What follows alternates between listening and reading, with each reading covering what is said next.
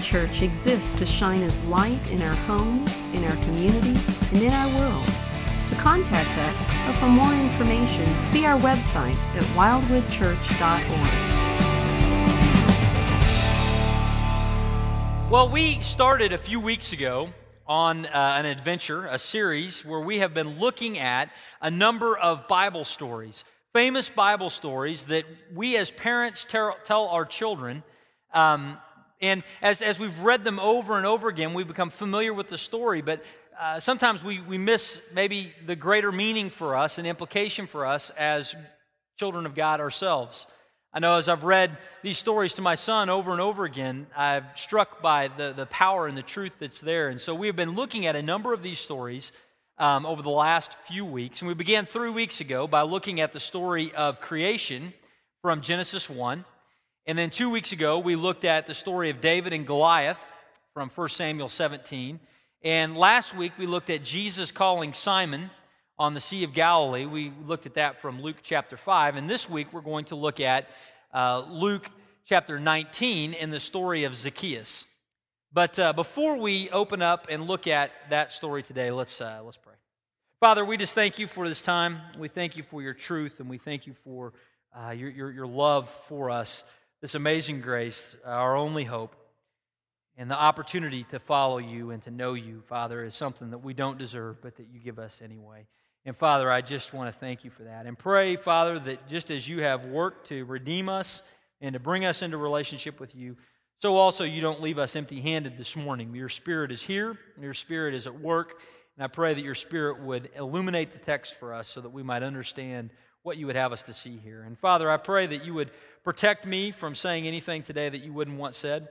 But if I do say something, Lord, that you wouldn't want said, I pray that it would just quickly be forgotten. Father, anything I share today that you would want us to hear, I pray that we would remember it, we would believe it, we would walk forward in faith in it, we might be shaped more into the image of your Son. We pray these things in Jesus' name. Amen.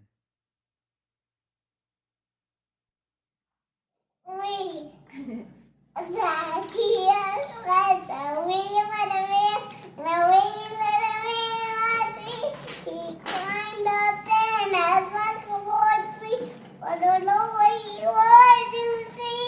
Whoa, when I just passed out, and he looked up in the tree, and he said, Zacchaeus, you get that bug on yesterday, and going yesterday. Yay, good job. Thank you, bud. Yeah, that's my son Joshua. You know, I told Greg this in the first service. You know, realizing that Katie was going to sing, I had to one up him. You know, so just kidding. No, it was you know that song is for many of us is our. You know, the bulk of information we know about Zacchaeus. How many of you grew up singing that song or have sung that song with your kids or something, right? I mean, that song is the introduction, the body, the conclusion. It's all of those things for us when we think of the message of the story of Zacchaeus. I mean, many times that's all that we know is what is in that little song. And my question for you is this. If you've ever really thought about what is the central message that song teaches us about the story of Zacchaeus? Think about it. What's the central message that story teaches about the story of Zacchaeus? You know, I think that one of the things that at least for me, when I listen to the lyrics of that song, I think of cute little Zacchaeus got to have dinner with Jesus. Isn't that nice? Nice little cute Zacchaeus got to have dinner with Jesus. Isn't that nice? I mean, that's kind of what that song begins to convey. But you know what? The reality is that this story is way more complex than that. You see, Zacchaeus was small, but he was not nice and cute. Zacchaeus was an enemy of the nation of Israel. People didn't like him. He was anathema. No one wanted to have anything to do with this guy except Jesus. And he enters into a relationship that drastically changes his life. And this morning, what we're going to do is we're going to look at the story of Zacchaeus, and we're going to see as we look at it a little more about what are the implications of this story for us and how we might go about applying this truth of the small man who had his life radically changed by the Savior in the city of Jericho. So let's look at it together. Let's look at Luke 19 and the story of Zacchaeus. It's the first 10 verses of Luke 19. And what we're going to do today is we're really going to see two things, two applications, two things to notice from the story of Zacchaeus for us as grown children of God looking at this father's story. But in order for these two things to make sense, I really think we have to place chapter 19 of Luke in the context of the rest of the book of Luke. You see, the book of Luke lays out for us a long section of it from the middle of the book up through the portion that we're looking at in chapter 19. Biblical scholars have called it Luke's travel log. It was the story of Jesus marching to Jerusalem. He was going to Jerusalem to eventually die on the cross and to be raised from the dead for our sins. That's the overall encounter. So as Jesus is walking to Jerusalem, he's passing through various towns, including Jericho, where he comes in chapter 19. But before he gets to Jericho, before he sees Zacchaeus up in that tree, Jesus taught several things in Luke chapter 18.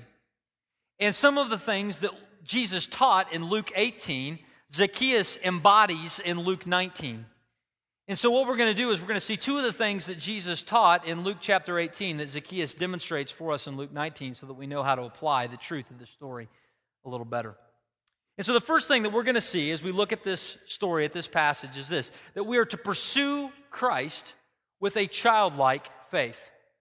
We're to pursue Christ with a childlike faith.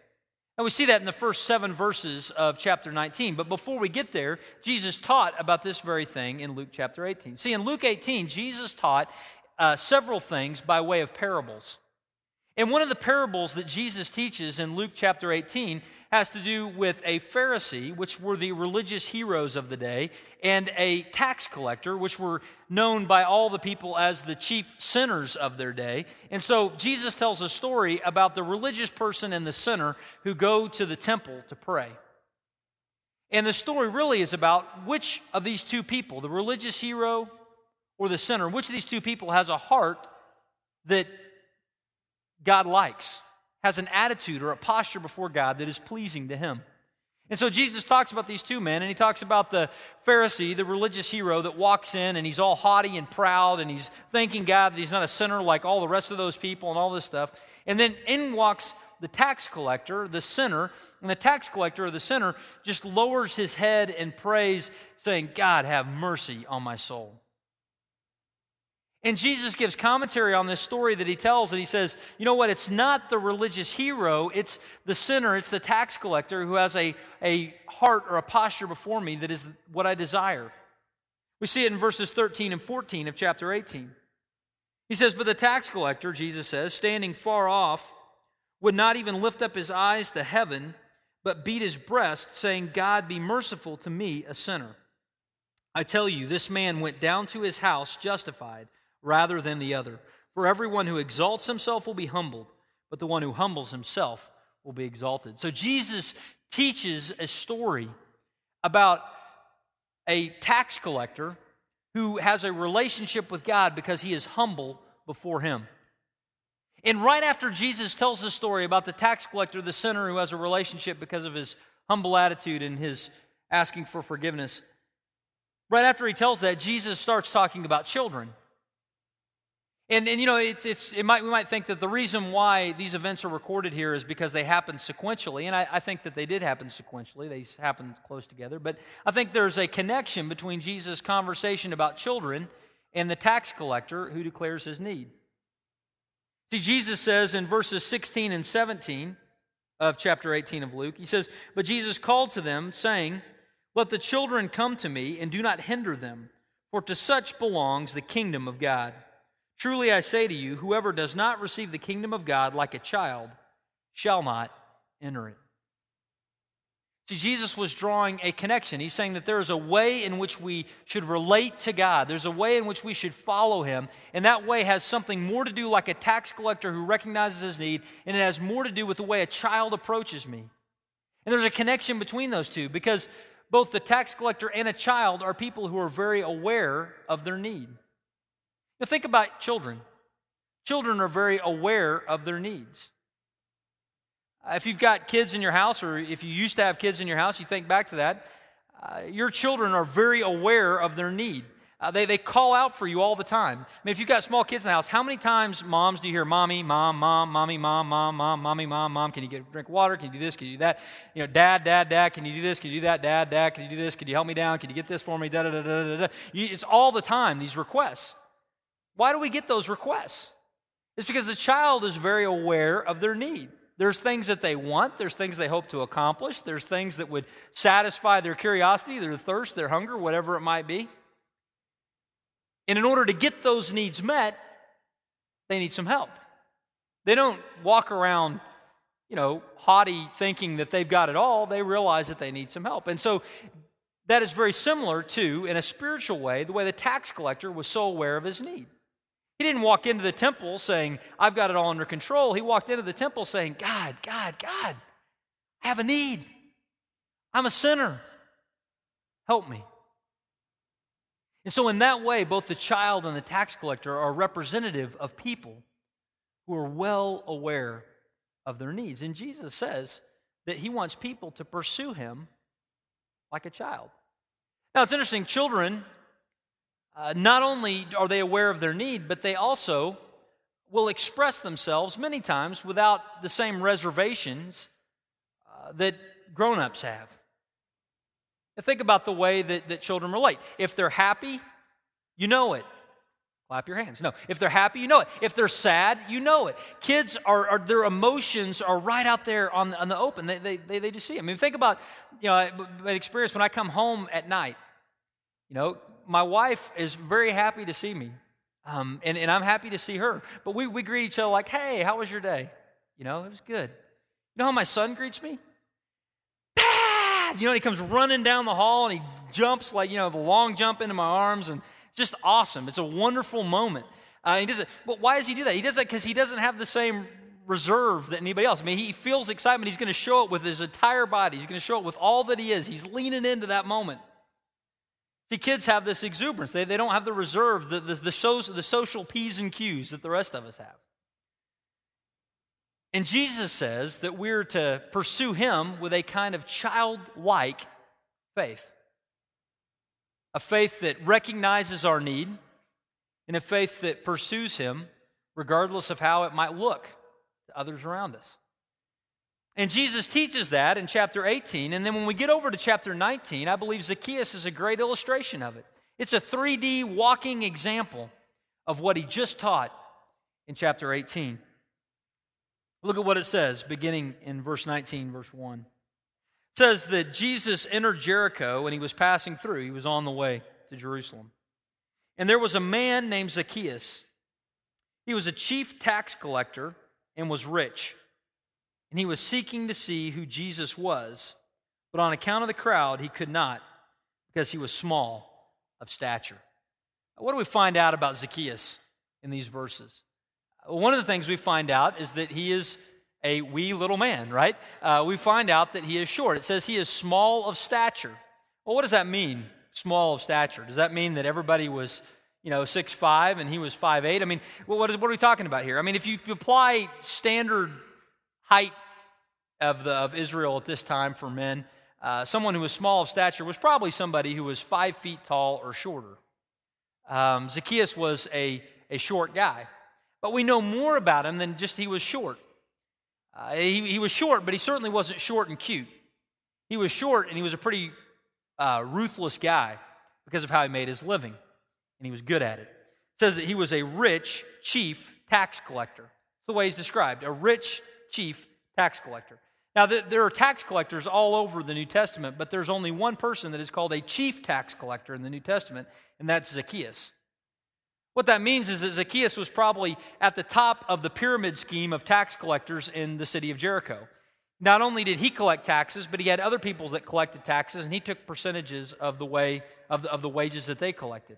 And tax collectors in the ancient world were especially hated because this is how it worked. You got to be a tax collector by bidding and getting the job. And they gave their taxes to Rome, to the empire. And so you can imagine it this way.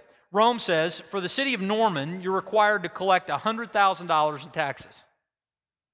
And if you are the tax collector for the city of Norman, You collect 100,000, and the first 100,000 you collect, you give to Rome. But every dime you collect over $100,000, you get to pocket. Let's say you collect $1 million worth of taxes and you live a $900,000 lifestyle, and only 100,000 of it had to go to Rome.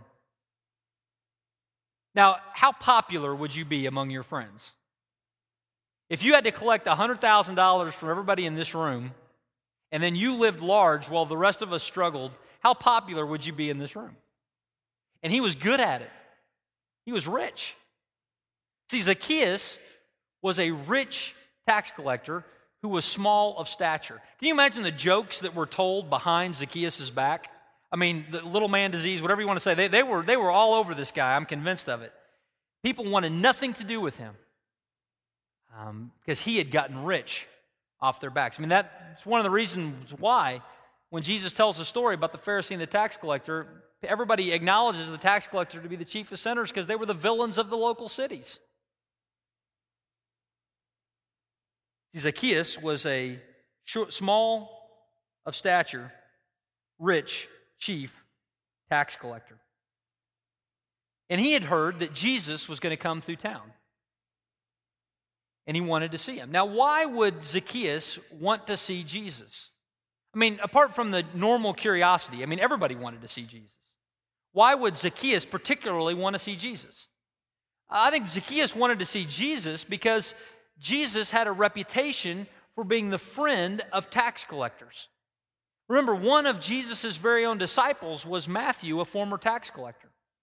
Jesus had a reputation in the area of Israel as being a friend of tax collectors.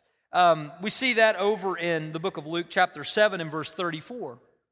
Jesus is describing, he's parroting back what he knows is his reputation among the people. He says, "The Son of Man has come eating and drinking, and you say, 'Look at him, a glutton and a drunkard, a friend of tax collectors and sinners.'" Jesus' reputation was somebody who was a friend of tax collectors. Now, Zacchaeus didn't have very many friends. Somebody is coming to town who is a friend of tax collectors. That is big news in the tax collecting world. Zacchaeus wants to catch a glimpse. He wants to see him. And so he looks at the situation that's unfolding. He says he was seeking to see who Jesus was, but on account of the crowd, he could not because he was small of stature. So he ran on ahead and he climbed up into a sycamore tree to see him, for he was about to pass that way. Now think about this. What would have been the easiest way for Zacchaeus to see Jesus? The easiest way for him to see him would have been for somebody to let him stand on the front row, right? You go to the Christmas parade in Norman. You don't have the kids stand at the back. You just stand on the front so they can see Santa when he passes by. I mean, the easiest thing would have been for somebody to allow Zacchaeus to come up front, but nobody was going to let that wretched tax collector to the front of the line. Just further shows his alienation from the rest of the people. I mean, he was on the outside looking in. And so Zacchaeus sees this situation, and he thinks, okay, I can't get there because no one will let me through, so what does he do? I'm going to go climb a sycamore fig tree. I'm going to go see Jesus. Now think about this. How funny must it have looked for a grown man, this tax collector, to go climb a tree to see somebody who was passing by? I mean, think about it. Think about the local dignitaries. Imagine, somebody is coming through Washington, D.C., and you look at the crowd, and it's all crowded, and all of a sudden you see President Obama climb a tree to be able to see somebody passing by. You'd say, that is really strange. Somebody should let him to the front of the line. He's an important person. It must have been very strange looking to see this public official climbing a tree to see Jesus. It was very odd. But what does it show? What does it show about Zacchaeus? It showed that he has a childlike kind of faith. See, Zacchaeus, what was his job? He was a tax collector. What did Jesus' parable, what was it about? It was about a tax collector. A tax collector who recognized his need. Zacchaeus recognizes that Jesus may be his only friend. Jesus may be the one who is able to do for him what nobody else can do, to assuage his conscience, to forgive his sins, to give him community. See, Zacchaeus is a living example of the story that Jesus just told. And Zacchaeus is coming to Christ with a childlike kind of faith. He's climbing up a tree enthusiastically just to catch a glimpse of Jesus. You see, Zacchaeus' hope is that he might just see Jesus pass by. But you know what? He gets a whole lot more than that. Look at what it says. It says, when Jesus came to the place, he looked up and he said to him, Zacchaeus, hurry and come down, for I must stay at your house today. And so Zacchaeus hurried and came down and received him joyfully. And when they saw it, they all grumbled. He has gone to be the guest of a man who is a sinner. See, what happens in verses 5 and 6, I believe, is an indication of Zacchaeus coming into a saving relationship with Christ. Zacchaeus wanted to catch a glimpse of Jesus, but Jesus offered him something more. Not just a glimpse of him, Jesus offered him an eternal relationship. He offered him forgiveness. He offered to share in his sins and to have table fellowship at his house. Jesus, in verse 5, graciously extends an offer to salvation. I'm going to go to your house today. In verse 6, Zacchaeus receives it when it says he hurried down and he joyously received Christ into his home. You know, that phrase in verse 6 where it says, Zacchaeus says, he received him joyfully. That's a phrase used by Luke only in instances where salvation is received in his gospel. You see, Jesus has entered into an eternal relationship with Zacchaeus at this point. He's offering to identify with his sins, to have table fellowship with him, to offer forgiveness and all of that right here from the tree. And Zacchaeus received it joyfully. Now, when you see this, you see that Zacchaeus is someone that pursued Christ with a childlike faith. And this is something that is offered to all of us, just as it was offered to Zacchaeus. The instance of verses 5 and 6 of chapter 19 are very reminiscent to me of what Jesus says to all of us in Revelation chapter 3 and verse 20. He says, Behold, I stand at the door and knock. If anyone hears my voice and opens the door, I will come into him and eat with him, and he with me. Jesus says, Behold, Mark, behold, Christine, I'm coming to your house today. I want to have intimate fellowship with you. I'm offering that to you. Would you receive me by faith? Christ is offering that kind of fellowship with us today. Now, what do we do in response to that? In response to this picture, what do we do? What does it look like for you and I to pursue Christ with a childlike kind of a faith? Well, I think the first thing that this means for us is that we pursue Christ with a childlike faith and we recognize our need. We recognize our need. We don't come to Christ thinking that He owes us something. We don't come to Christ thinking that we have everything all together on our own. We come to Christ acknowledging that we are sinful people. Just as the tax collector got it right because he realized that it was not about him, but it was about what God could offer him in forgiveness. So also, we need to come to Christ with a humble attitude, confessing our sin and declaring our need for a Savior. That was true of Zacchaeus, and that's true of us. And the question is, how needy do we feel? How childlike needy do we feel for our Savior?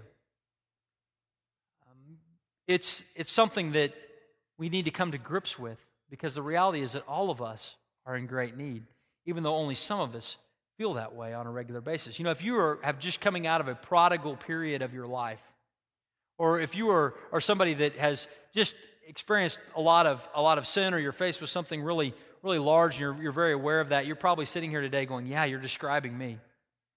But it's also possible that we could be sitting here today, and there could be some of us that have yet to come to realize the depth of our need for God. The truth of the matter is that all of us have sinned and fall short of the glory of God. All of us are perpetually in need of His grace. And all of us have the opportunity to receive Him into our home, that He has offered to come into fellowship with us, as Revelation 3:20 says. The first thing is we have a sense of our need so that we can come to Him like a child.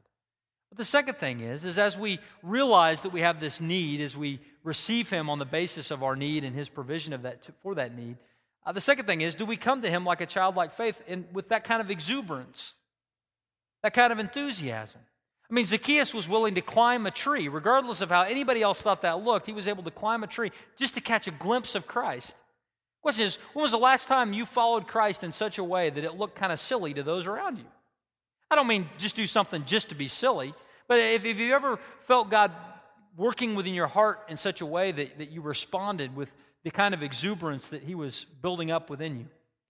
It might be in the area of worship. You know, sometimes when we come together to worship, we really want to belt out and sing with this song because it's declaring a truth that we're really resonating with. And we really want to sing loud, but we hold back because we're afraid of what others might hear us sound like. Like, if I had a voice like Greg or Katie Hill, I might sing loud, but I don't have a voice like them, so I'm gonna hold back and just kind of whisper to myself. That's possible that we're considering what others think more than we're worshiping and lifting up the Lord. It's also possible that God is working within our hearts. We want to raise our hands and worship. And but as our arms start to go up, we get alligator arms, right? We don't want to get up much past here because we're afraid of what it might look like to those around us. Now, I'm not saying that everybody has to raise their arms to worship or that everybody has to sing really loud to worship, but I'm saying if have you ever been in those moments where you feel God welling up within you to declare or worship Him, and you hold back because you think of how it might look to somebody else? A childlike kind of faith doesn't do that. A childlike kind of faith says, Father, and goes running into His arms. In the area of worship, also in the area of Bible study. Sometimes we come to look at God's Word in very grown-up kinds of ways, right? We come to look at it in very grown-up ways. Oh, Lord, what do you have here? Oh, this is nice little truth. Thank you. Hey, have you ever gone to look at God's Word with a childlike kind of faith? Wow, Lord, look at you. This is real. Go running into His arms as we read the text, realizing what He's offering to us here. See, Zacchaeus models for us someone that pursued Christ with a childlike kind of faith. The question is, do we pursue Christ with a childlike faith? That's one of the things I think we can see from the story of Zacchaeus in the context of chapters 18 and 19 of Luke. But the second thing is this. The first thing is that we pursue Christ with a childlike faith. The second thing is that we need to pass through the eye of a needle. Pass through the eye of a needle. Now, where does that terminology come from? Well, it comes also from Luke chapter 18. See, in Luke 18, Jesus, as He's walking towards Jerusalem through Jericho, comes across a man who is a rich young ruler. And this rich young ruler comes up to Christ and he's trying to justify himself. What that means is he was trying to see if Jesus would give a stamp on his life and say, what you've done is good enough. You are righteous enough by your own actions in order to enter into a relationship with God eternally in heaven. The rich young man is hoping to be validated by Christ. And so he says, Jesus, tell me what I need to do. And Jesus says, what do you think? And they have this conversation. And he says, I've done all those things. And Jesus then says in verse 21, 22, Jesus heard this and said to him, one thing you still lack. Sell all that you have and distribute to the poor, and you will have treasure in heaven. Come and follow me. Jesus cuts the rich young man right to the core and says, I'm going to give you a challenge. You want to follow me, then place me, the Savior, before your stuff. But when the man heard this, he became very sad because he was extremely rich. In other words, he valued his stuff more than the Savior, and so what Jesus was asking seemed absurd to him. Verse 24, Jesus, seeing that he had become sad, said, how difficult it is for those who have wealth to enter the kingdom of God. For it is easier for a camel to go through the eye of a needle than for a rich person to enter the kingdom of God. Those who heard it said, then who can be saved? But he said, what is impossible with men is possible with God. In other words, what was at a core issue for the rich young man was not how much he gave, but it was his attitude towards his stuff. He loved his stuff more than he loved the Savior, so he was unwilling to follow Christ in this area. Jesus doesn't issue this call that everybody must sell everything they've got all the time and never hold any possessions. He doesn't do that in other places. His followers had possessions in other spots. We're getting ready to see Zacchaeus only sold half of his stuff. The issue was not how much of his stuff that he gave, but it was his attitude towards his stuff. The rich young man said, hey, I like my stuff more than I like you, and so I'm going to hang on to my stuff and not follow you. That was the real issue. And so the disciples look at this and they said, hey, that guy, he had a pretty righteous resume. He's done a lot of good things. If he can't be saved, who could possibly be saved? And Jesus says, hey, it's easier for a camel to pass through the eye of a needle than it is for a rich man to enter into the kingdom of God, because the implication, they've got a lot to lose. But he says, what's impossible for men is possible for God. Flash forward a few verses to chapter 19, and you see a rich chief tax collector pass through the eye of a needle. Zacchaeus, the rich man, hops down out of that tree and receives salvation in verse 6. And even though people are grumbling, he walks with Christ to his house. And verse 8 says, Zacchaeus stood and said to the Lord, behold, Lord, the half of my goods I give to the poor. And if I have defrauded anyone of anything, I restore it fourfold. And Jesus said to him, today salvation has come to this house, since he also is a son of Abraham. For the Son of Man came to seek and to save the lost. You see, when Christ gets a hold of the heart of Zacchaeus, he does what would have been impossible otherwise, would have made no sense otherwise. He passes through the eye of a needle because God does something revolutionary within his heart, and his attitude towards his stuff changes. Remember, he got his wealth by defrauding people. Christ comes into his heart, and his life immediately shifts. His attitude towards his stuff changes, and he says, I'm going to give back to everybody I've defrauded 4 times what I took from them. I'm going to give half of everything I've got to the poor. His attitude towards his stuff radically changed when he passed through the eye of a needle, when God redeemed his heart. Now, one thing I think is important to note in this passage is it looks like, at first glance, that Zacchaeus came to faith in Christ in verse 8. It looks in some ways like he bought his salvation, right? He decides to give half of everything away. He decides to refund those he defrauded, fourfold what he took from them. And then Jesus said, today salvation has entered your house, for you're a child of Abraham. But the reality is that the verbiage of verses 5 and 6 indicate that Zacchaeus' heart was changed in the tree. When he gets to the house, it's a redeemed heart that begins to act in a different way. It wasn't that he bought salvation, it was that his salvation changed his perspective on his stuff. And Jesus says, when he sees him acting this way, he says, you look like a changed man, Zacchaeus. You look like someone who is now saved. And he says, you are a child of Abraham. What is that all about? What is that about, the child of Abraham stuff?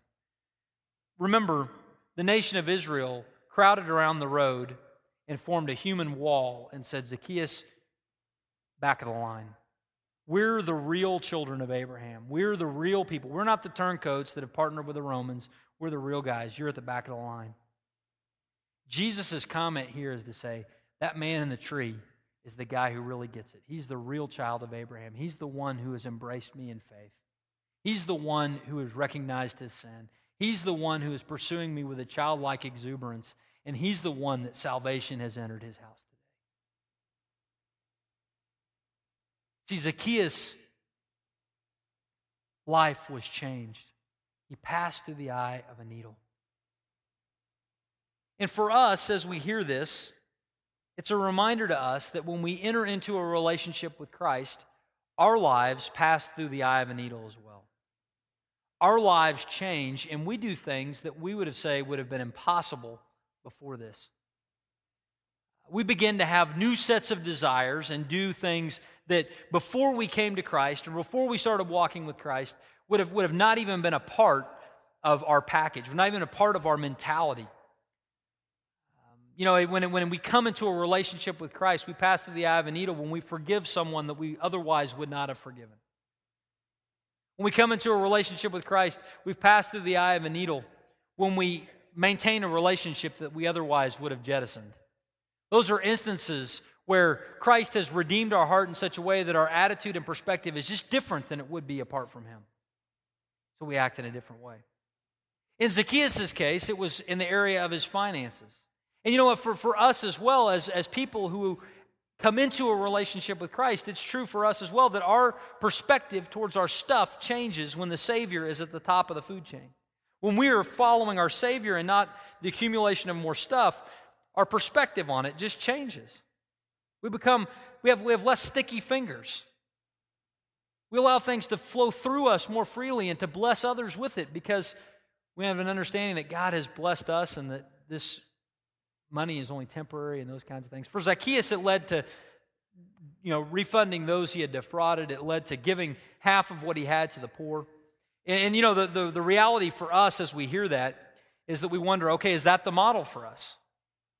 Is the model for us, when we begin to walk with Christ, is the model for us that we should give half of what we own to the poor and be done with it?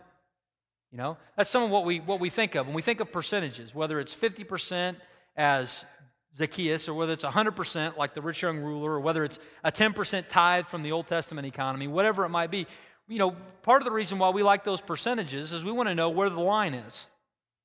Okay, if it's 10%, I'll give God 10%, and then the rest is mine. If it's 50%, I give Him 50%, and the rest is mine. If it's 100%, I'll give Him 100%, and then I'll go make another 100%. Whatever it is, we think, surely there's a line someplace, and knowing a percentage allows us to say, okay, that's the parameter, that's God's, this is mine. But that's not what happened here. What happened here was not that Jesus said, okay, the number's 50%, Zacchaeus, go do it. What happened here was that Zacchaeus' heart was captivated by the Savior, and that translated to how he handled his finances. The issue was not the percentage that he gave. The issue was that his heart was captivated by Christ. And when his heart was captivated by Christ, it changed the way that he handled his stuff. The thing that we need to do when we seek to apply this is we need to stop and consider, how are we handling our stuff differently because of the Savior? As we have entered into a relationship with Him, no doubt there is a change in desires and motives and things we care about and things that get us excited and all those kinds of things. That's all happening on the inside. But knowing that all that's happening on the inside, how is it manifesting itself? I'm not going to stand up here today and say, hey, you've got to give 50%, you got to give 10%, you got to give... What I would say is, hey, go before the Lord and say, God, you are producing new desires in me. What would you have me to do in response to your grace in my life and your provision? What would you have me to do? Is it this amount? Is it that amount? Is it whatever? And we got to periodically be reviewing that and going back over it. See, we give as Christians not because we have to, not because there's a God tax. We give as Christians because it's an overflow of what God is transforming in our hearts. For some of you today, you hear that and you've been in the practice of doing this for years, and just let this serve as an encouragement to you. That's why we're doing what we're doing. We're generous. We give to the church. We give to organizations. We give to missions. We give to people in need. We give to charitable causes because God is doing something within our heart. And if that's something that has been a part of your life, that's what's happening. But for others of us here today, this is maybe a new perspective. Maybe we've never thought about this before. Never thought that there is a connection between what God has done in my life and these new sets of desires, and then how I invest the resources that God has given to me. And if that's you, I just would encourage you to go home today and just to pray and think, what would you have me to do? Father, it may take some incremental steps over time, but how would you want me to invest the resources that you've given us? What would it look like for your grace to be evidenced in the way that I spend the money and the resources that we have? I'm not going to put a percentage on that. It's between you and God. And it's not about Wildwood. There's lots of places where you can give to local church, to missions, to different things. But what is it? The issue is your heart. Is the Savior above the stuff? If so, how does that play out? And God will give you has given you a new set of desires in Christ so that we joyfully can participate in His work in this way. See, in the story of Zacchaeus, we get an example of childlike faith. And we're called to pursue Christ with that same childlike faith. And as we begin to pursue Him there, our lives change so that we literally pass through the eye of a needle. What was impossible is now possible because of the work of God in our lives. Let's pray. Father, we thank You for today, and we thank You for this time to look at Your Word and to just be captured by Your gracious offer to this tax collector named Zacchaeus, to come to his house and to offer him salvation. Father, we're thankful because it reminds us that we are all sinners also, and that You have offered us table fellowship with You as well. Father, I pray that You would give us the faith to follow You like a child. And Father, that we would also continue to exhibit faith as You pass us through the eye of a needle and You do in our lives what would be impossible apart from the work of Christ. We thank You and we pray these things in Jesus' mighty name. Amen. At the end of the service, there will be some of us up here at the foot of the cross if you'd like for somebody to pray with you this morning. And we're going to be ending.